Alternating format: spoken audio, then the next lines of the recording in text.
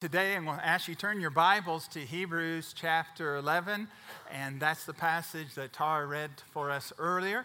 If you're using the Bibles provided for you, that's page 1008, 1008.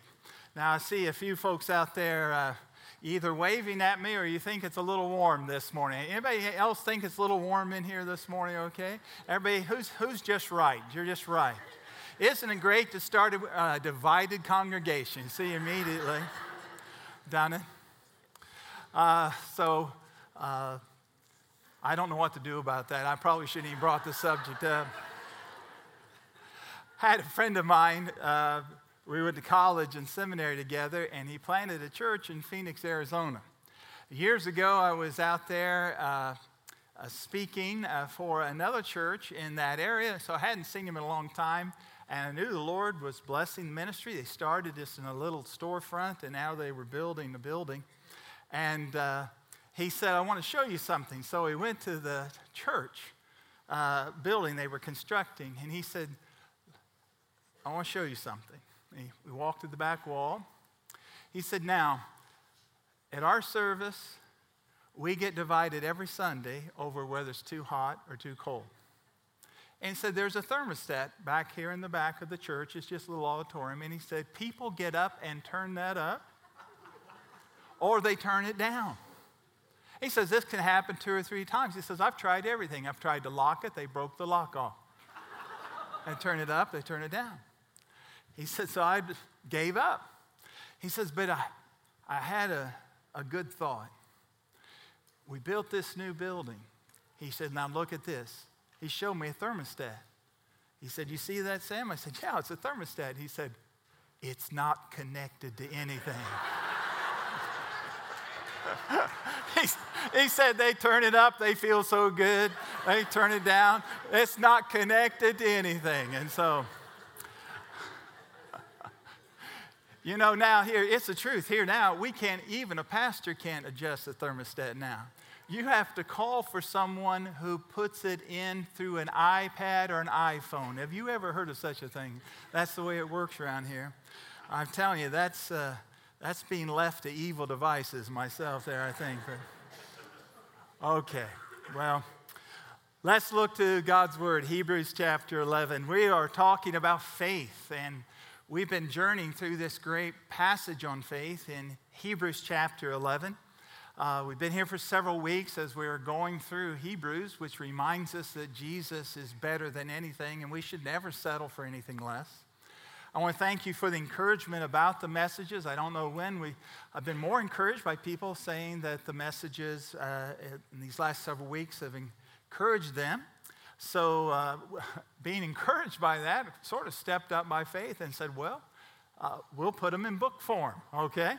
And so we're going to do that, these messages in Hebrews 11 by faith. And Lisa Stillwell, who has helped so faithfully in the past, we're actually going to put them in book form, and Lord willing, they will be available about December 1st. And so you've told me they've encouraged you, so now I'm going to ask you to encourage me if you would just buy 1 or 2 of them.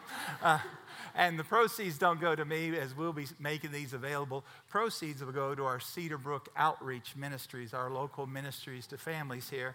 But Lord willing, around the 1st of December, those books will be available by faith, and be a book based on these stories of faith that we have studied in Hebrews chapter 11.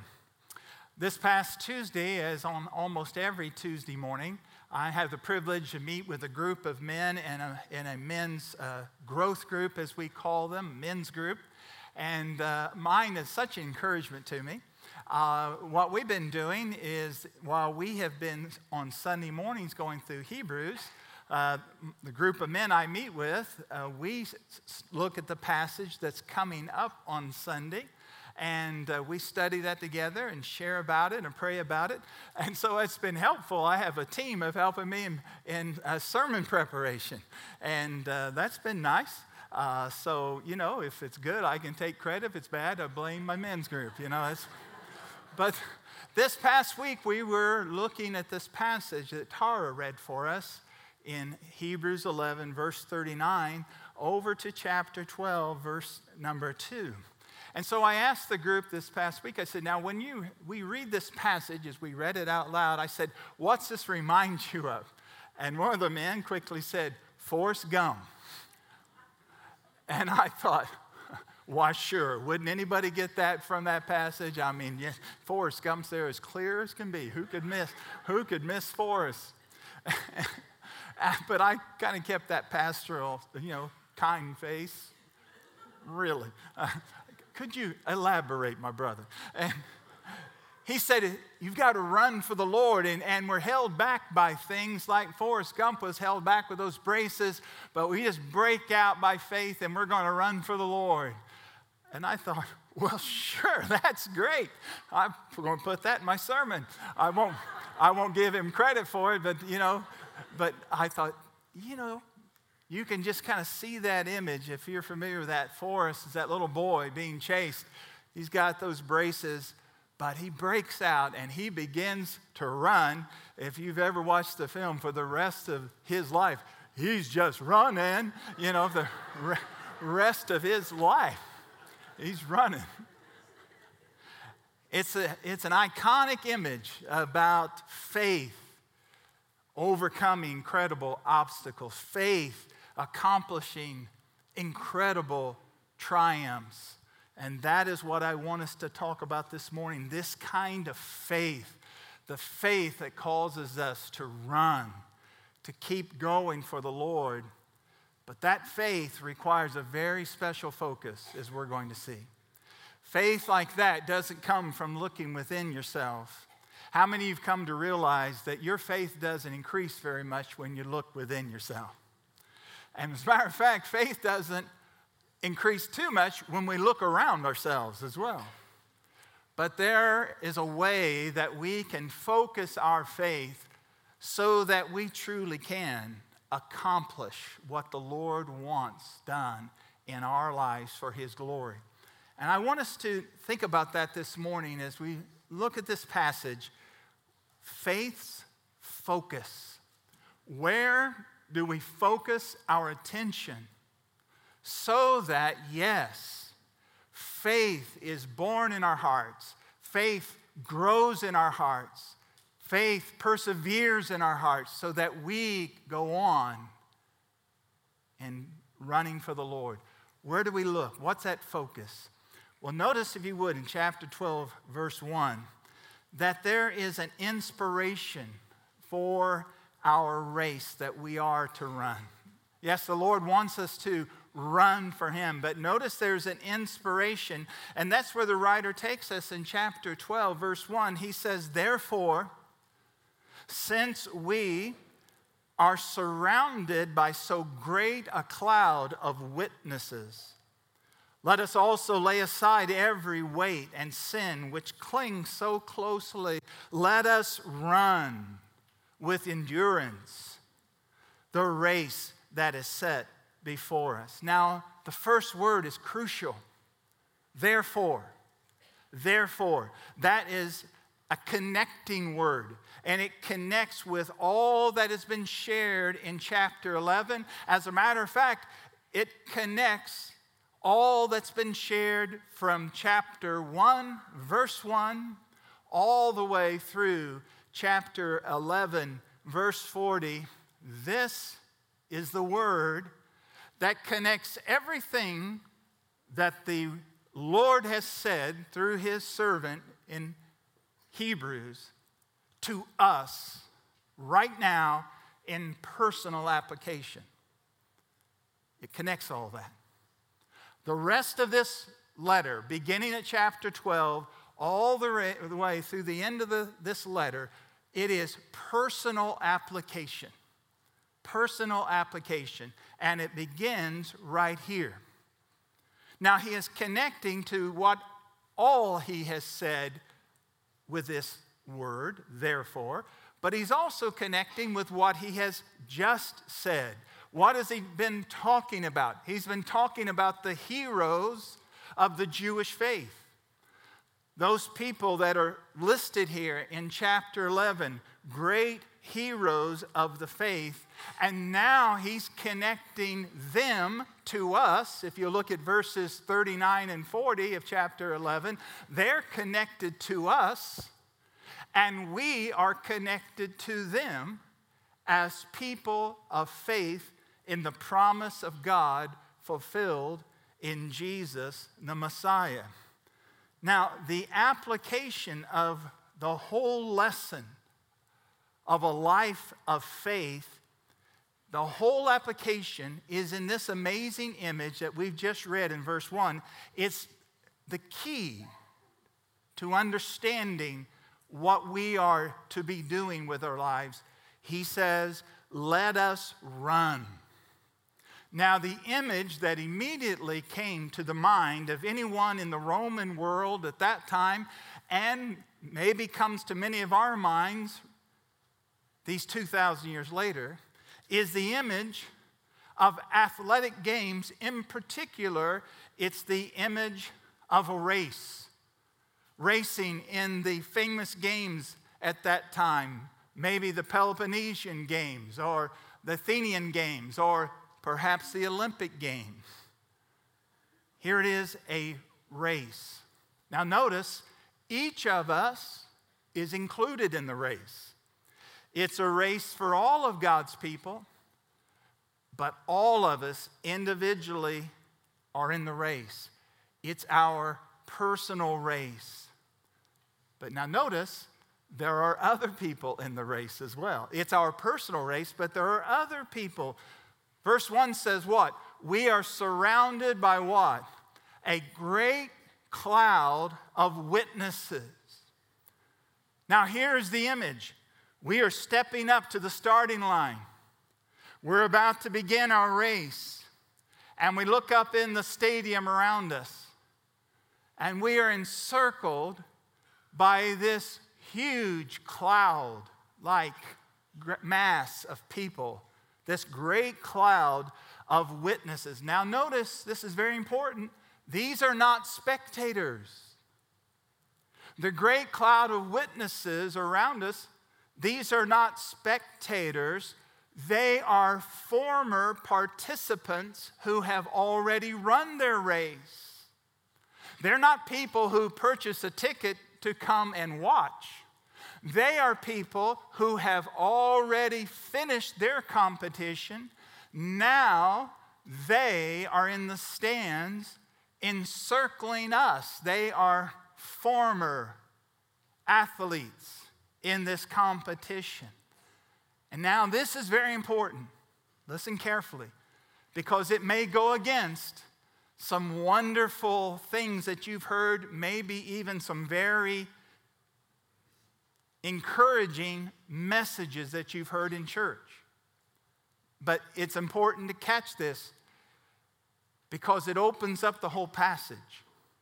These people who are the great cloud of witnesses, they are not witnesses of us. It does not mean, this passage does not teach that the believers who've gone before are up in heaven, and now they're up in heaven looking over the portal of heaven and watching us. That's very powerful, but that's not what this passage means. These people here are not witnesses of us. Listen carefully, they are witnesses for us. They have run the race. Now, it's our turn. They are examples for us. They're not up there watching us. We're here running our race, and we're looking up in the stands of great heroes of the faith who have gone before, and they are examples for us. That's who the cloud of witnesses, it's who they are. Not witnesses of us, they are witnesses for us to look to them. And now, it's our turn. The race is on. It's real time. It's our time on the field. These heroes from the past, they provide us inspiration. You see, we read about some of these men and women in the past who are great heroes of the faith, and they're not perfect. They're people of faith, but they're not perfect. And you know what? In a strange way, that encourages us. Because you know, a perfect person isn't necessarily a very inspiring example for you. The most inspiring example for us are people who had their struggles just like we do. They're like us, and yet they pressed on. And so they're examples to us. They're not perfect. God has never had perfect people to work with. How many of you know God's never had the dream team? No, his team has always been the Bad News Bears. That's his team. God's never been able to look at his team and say, look at these Super Bowl champions of the world. He looks at a team that doesn't have much to offer, but we're his team. We're his team. And the Lord has determined that he's going to get greater glory for his son Jesus by making champions out of people who are not even ready for the competition at all. They inspire us because they're like us. But now, even as we're inspired for the race, it still comes down to each of us, and there's got to be a dedication. They ran the race, they can't run yours. You may have some loved ones up in the stands. Their life is finished. You thank God for their example. You think of their example often, maybe the example of your father, your mother, brother or sister, a loved one, a coworker, a buddy in the armed services, maybe a fellow student. They're in the stands and they inspire you, but they can't run your race. It's up to you. And so there's got to be a dedication for our race. Notice the dedication. Look at verse 1. It says, therefore, since we are surrounded by this great cloud of witnesses, let us also lay aside every weight and the sin which clings so closely. Now that sounds serious, doesn't it? It's supposed to. Let us lay aside. Let's put it off. What does that mean? It means this race isn't a warm-up. This race is not a qualifying heat. This is the only race we got. One life. One race. This is it. It's serious. And it deserves and demands determination. A determination, first of all, to do what? It's a determination to run light. To run light. Lay aside every weight and sin which clings so closely. Now notice, there's two categories of things that can hold back your life from being all the Lord wants it to be. Running your race to the best of your ability with God's help. What are two things that can hold you back? He says you've got to lay aside weight and you've got to lay aside sin. What's the difference? Listen carefully. A weight is anything in your life which is unhelpful to the race.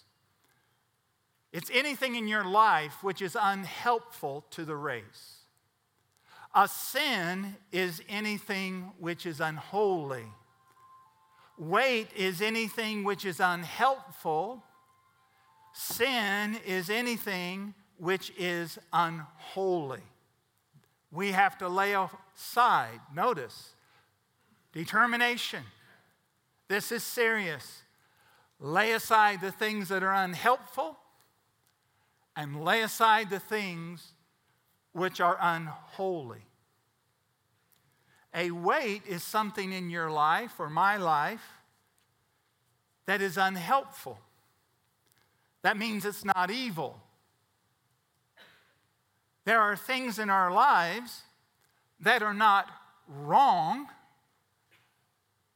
There's just the possibility that they don't help us run the race. They don't help us run the race. This past week, I was out walking a trail here in West Knoxville. I saw this team of men get out of their cars, and it was clear that they were going to exercise together. They all had the same kind of uniform on. And then they each reached in their vehicle, and they got backpacks that were absolutely full. And you could see these hefty guys pick them up, and they put these weights, these backpacks on their back. And they started running, training with these backpacks. Not a good idea for the race, but to get ready for the race, yeah, this is helpful. But sometimes things are not helpful when you're in the race. They're good, they're not just helpful. I remember a couple years ago, Susan and I had a personal experience with this. We were going to Romania to speak to some workers over there for several days. And so we were flying from Atlanta, Georgia, to Munich, Germany. We taxied away from the ramp, started down the taxiway, then we stopped for a while, and then the pilot came on. Here's what he said: "Ladies and gentlemen, we're going to pull over here on the tarmac for a while. Computers are showing us we're about 1,000 pounds too heavy. We need to run some fuel off. And so we're going to run the engines until we reduce the weight by about 1,000 pounds. Now I'm sitting back there, I'm thinking, I got a better idea.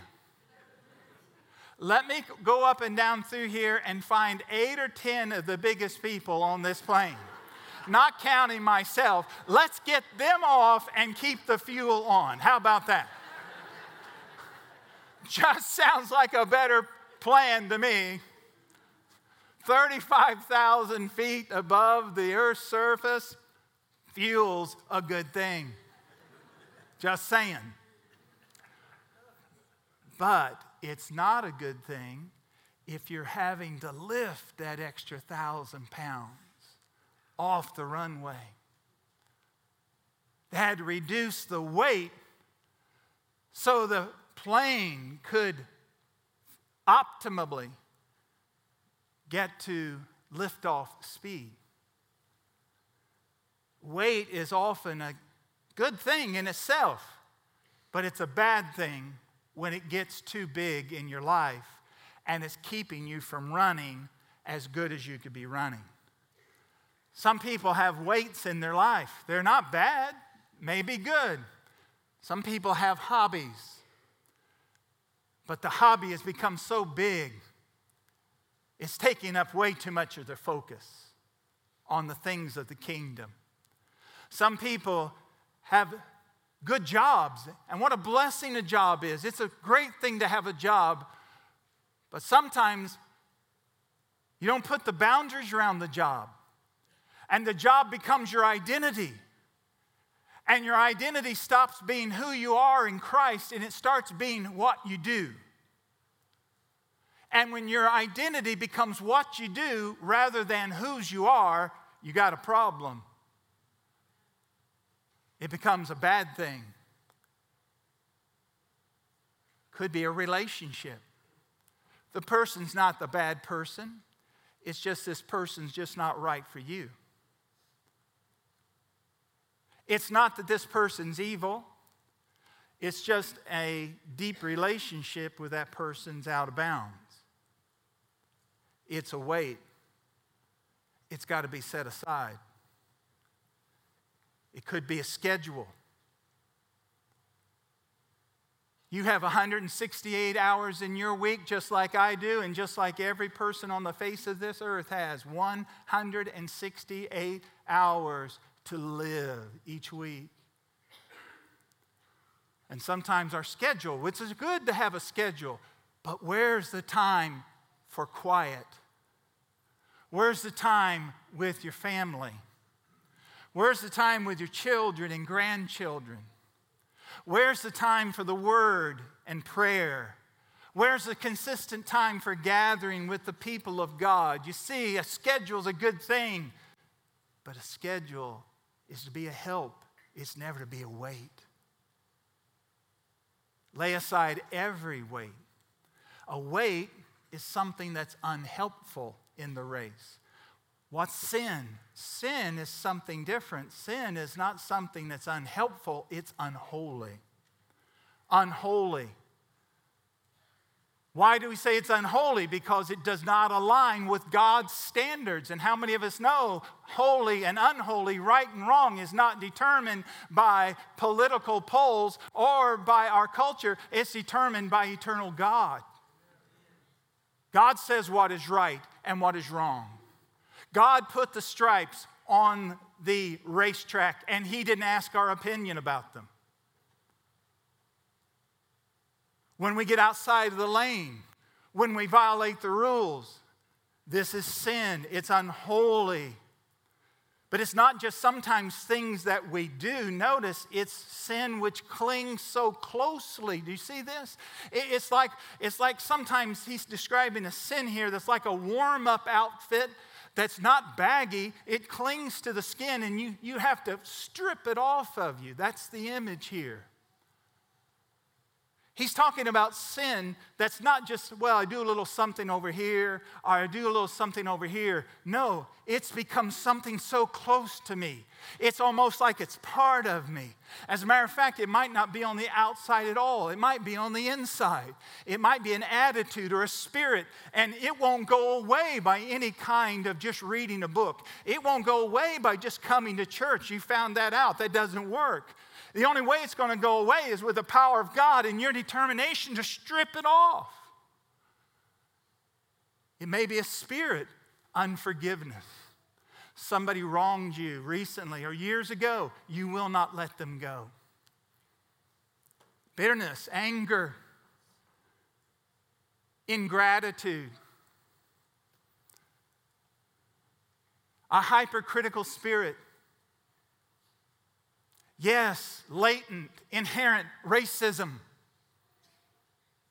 where you judge people on the contours of their face or the color of their skin or the contents of their bank account. It's got to be ripped off and ripped away. Jesus said it this way: if anyone would come after me, if anybody wants to follow after me, if anybody wants to run the race, let him deny what? Himself.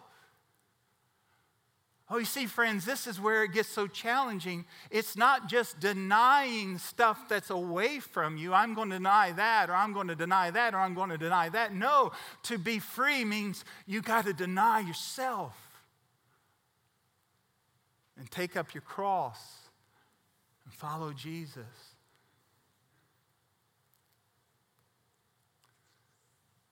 It means to run with self-denial. We must be dedicated to run light. Light. And that's so we can be dedicated to run long. What does he say? Let us lay aside every weight and sin which clings to us, and let us run with, next word, endurance. Your Bible may say patience, but the word here literally means to remain under. It's not a word that means like this. No. It means this. I'm going to endure. It's under. Being under, bearing under is the idea. Running with endurance. It's not a sprint. This life of running for Jesus is not a sprint, it's a marathon. You know, I have never in my life been a long-distance runner. Let me clarify that. I've never been a runner at all in my entire life. It just never made any sense to me. Now, if I hit a ball and I had to run to first base, that made sense. If I had to run down the court with the ball, get open for a pass, take a shot, that made sense. If I had to run my route, catch a pass over the middle, run for the end zone, now I'll run. But just to run for the sake of running, I don't get it. Just don't. I know, I'm not judging. No judgment here. I just don't get it. I went a few years ago, I was speaking in Nashville. This dear lady came up to me afterwards. She said, "Oh, Reverend Polson, I was so blessed by what you had to say today. Thank you. You remind me so much of my pastor." I said, "Oh, really?" He couldn't be here. He's out west in an Ironman competition. And you know, inside you're smiling the smile, and you're thinking, hate him, you know. Fanatic. That's what's going through your mind. Ironman competition. We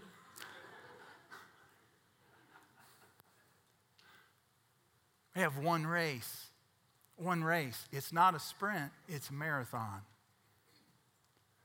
Yes, our race is one of dedication, it's one of self-denial, but here is where we need to get what makes this worthwhile. Why would anybody do this? What makes it worthwhile? That's the motivation. It's the motivation for our race. What's the motivation? Well, verse 2 tells us it's not a what, it's a who. Looking to Jesus, the founder and perfecter of our faith, who for the joy that was set before him endured the cross, despising the shame, and is seated at the right hand of the throne of God. There's motivation. There's motivation. What's the motivation? The ultimate motivation is not, I want to be like David. I want to be like Samson. I want to be like Sarah or Ruth. Or I want to be like Abraham. No, that's wonderful. But the ultimate motivation is the one who has captured our heart, the Lord Jesus Christ. That's the motivation. It's the motivation of love. It's not running because you have to. It's running for Jesus because you get to. Why do we run for Jesus? Because it's Jesus we get to run for. That's the reason. He's worth it. He's worth it. That's the motivation. Jesus, our Savior, He's the reason we run. He is our motivation. And so He's all the motivation we need. So what do? Notice what it says. Fixing your eyes on Jesus. You might want to mark in your Bible where it says looking to Jesus. That doesn't mean glance.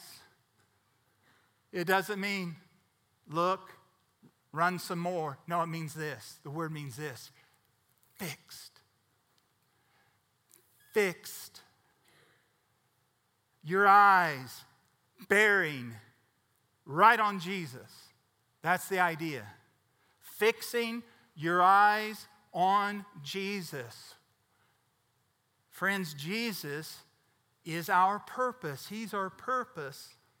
So let's run for Him, right? Let's run for Him.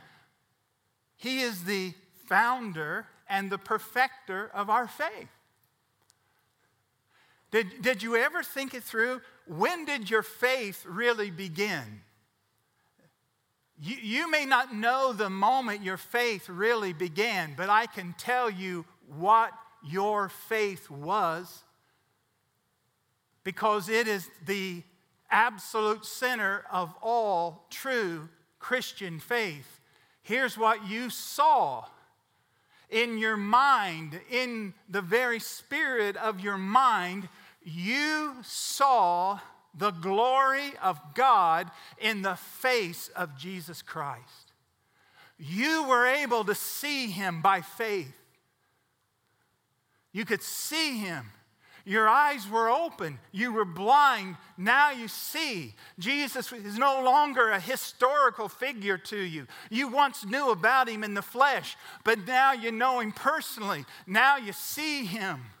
You understand who he is and what he's done for you, what he means to you. Your eyes have been open and you see him. That's where your faith began. If that's how you see Jesus, then you are a believer. But if you don't see Jesus as the glory of God in the face of Christ, if you don't see him for who he is for you, then you are not yet a believer. You believe about him, but you have never known him yet. How do you grow in faith? Fixing your eyes on Jesus. How do you keep growing in faith? You keep looking where your faith began. Where did your faith begin? Looking to Jesus. How's your faith going to grow stronger and be perfected? By looking to Jesus.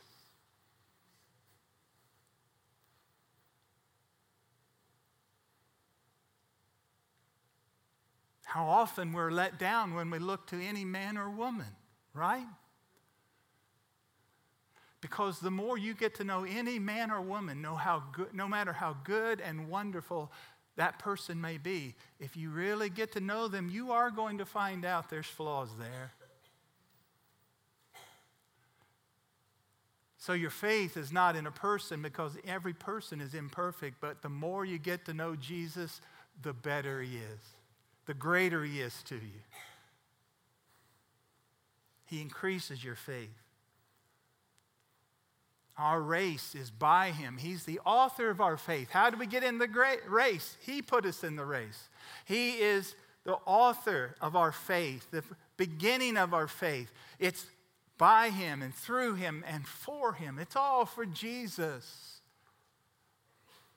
What a day will dawn upon your life, my friend, when Christianity for you stops being a creed and starts being Christ. Oh, that's a new day. Paul said, I know whom I have believed. He didn't say, I know what I have believed. I know whom I have believed. Oh, that's different. Jesus is our purpose, so let's run for him. Also, notice Jesus is our pattern. We're to run like him. How did Jesus run his race? It might surprise you. Look at verse 2. Who for the joy that was set before him endured the cross, despising the shame. Jesus faithfully ran his race. He ran it all the way to the finish line on earth. And the finish line for him on earth was the horror of the cross. The sin, the shame. He endured it. But notice, why did Jesus endure the cross? Even though he despised the shame of the cross. Why did he endure it? Because his Father said he had to? No. Did he endure the cross because of you? No. The Bible tells you, read the verse. Why did Jesus endure the cross even though he despised the shame? He did it for joy. Not the joy of the cross. There was no joy in the cross. There was only horror in the cross. It was the joy set before him. It was after the cross. There was something he could see. There was something that was so glorious and wonderful and unbelievably amazing that he endured the cross for that joy. What was that? Well, let's let him tell us. You get to hear him say why he endured the cross in one of his prayers to the Father. Here's what he prayed. John 17, verse 24. Father, I desire that they also whom you have given to me, that's his people, I desire that they may be with me where I am to see my glory that you have given me because you loved me before the foundation of the world. What was the joy? Listen to this. It was the joy of Jesus sharing the glory of the Father's love that he had known throughout eternity. The incredible, infinite love of God poured out upon him. He had known in all eternity, and the joy that was set before him was to share that joy with you. He could see the incredible joy of making known to sinners the experience of the eternal love of God that he himself had known forever. That was why he endured the cross. And he despised the shame. It was the joy of returning to his Father's glorious love and taking sinners with him to experience it as well. What a Savior. Jesus is our purpose. Let's run for him. Jesus is our pattern. Let's run like him. Run for joy. Run for the joy. The joy of being with him. The joy of knowing this Father's love. Run. Run for that. And thirdly and lastly, Jesus is our prize, so let's run to him. Jesus is our purpose, so we're running our life and our race for him. Jesus is our pattern. We're going to run our life like him. We're going to run for the joy of the glorious love of God. But Jesus is our prize. Never forget you're running to him. Verse 2 says, looking to Jesus, the founder and perfecter of our faith, who for the joy set before him endured the cross, despising the shame, and is seated at the right hand of the throne of God. Jesus has finished his race, and he has sat down on the throne, the seat, the victor's seat. Friends, listen. We're not running the race so that when we get to heaven, it's going to be like the Olympics. And some of you are going to get up and you're going to have the gold medal. And then others, silver. And others, bronze. And some of us, a certificate of participation. Oh. That just adds indignity to it, you know. No. We're running to Jesus. There's only one person on the platform. It's Jesus Christ. We're running to him. You see, we're not running for a prize, though we will be rewarded, and we want to do our best. But ultimately what we're running for is we're running to Jesus. We're running to him.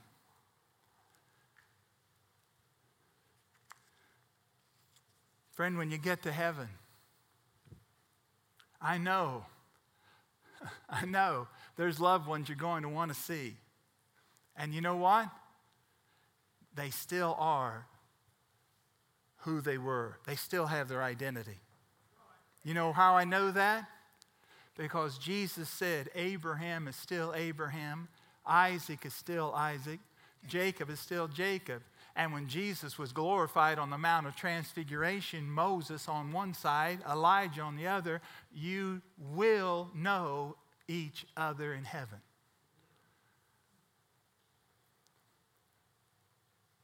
But when you get to heaven, trust me,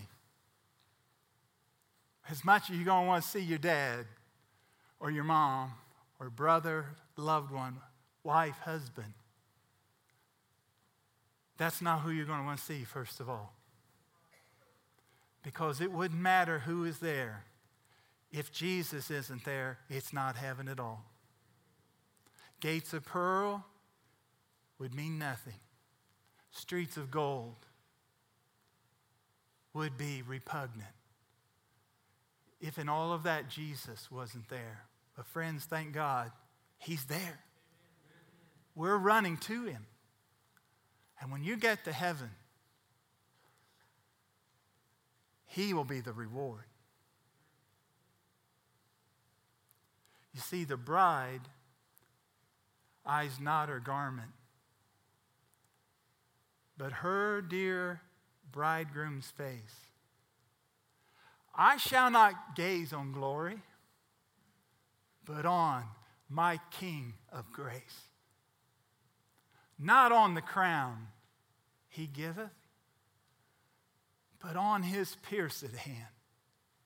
For the Lamb is all the glory in Emmanuel's land. We run for Jesus. Looking to Jesus, we run. And yes, I pray that we'll say to each other, and we'll know the ones that have gone before are witnesses. And yes, they encourage us by their lives, but we'll decide we're going to run the race that's set before us. For Jesus' sake, amen.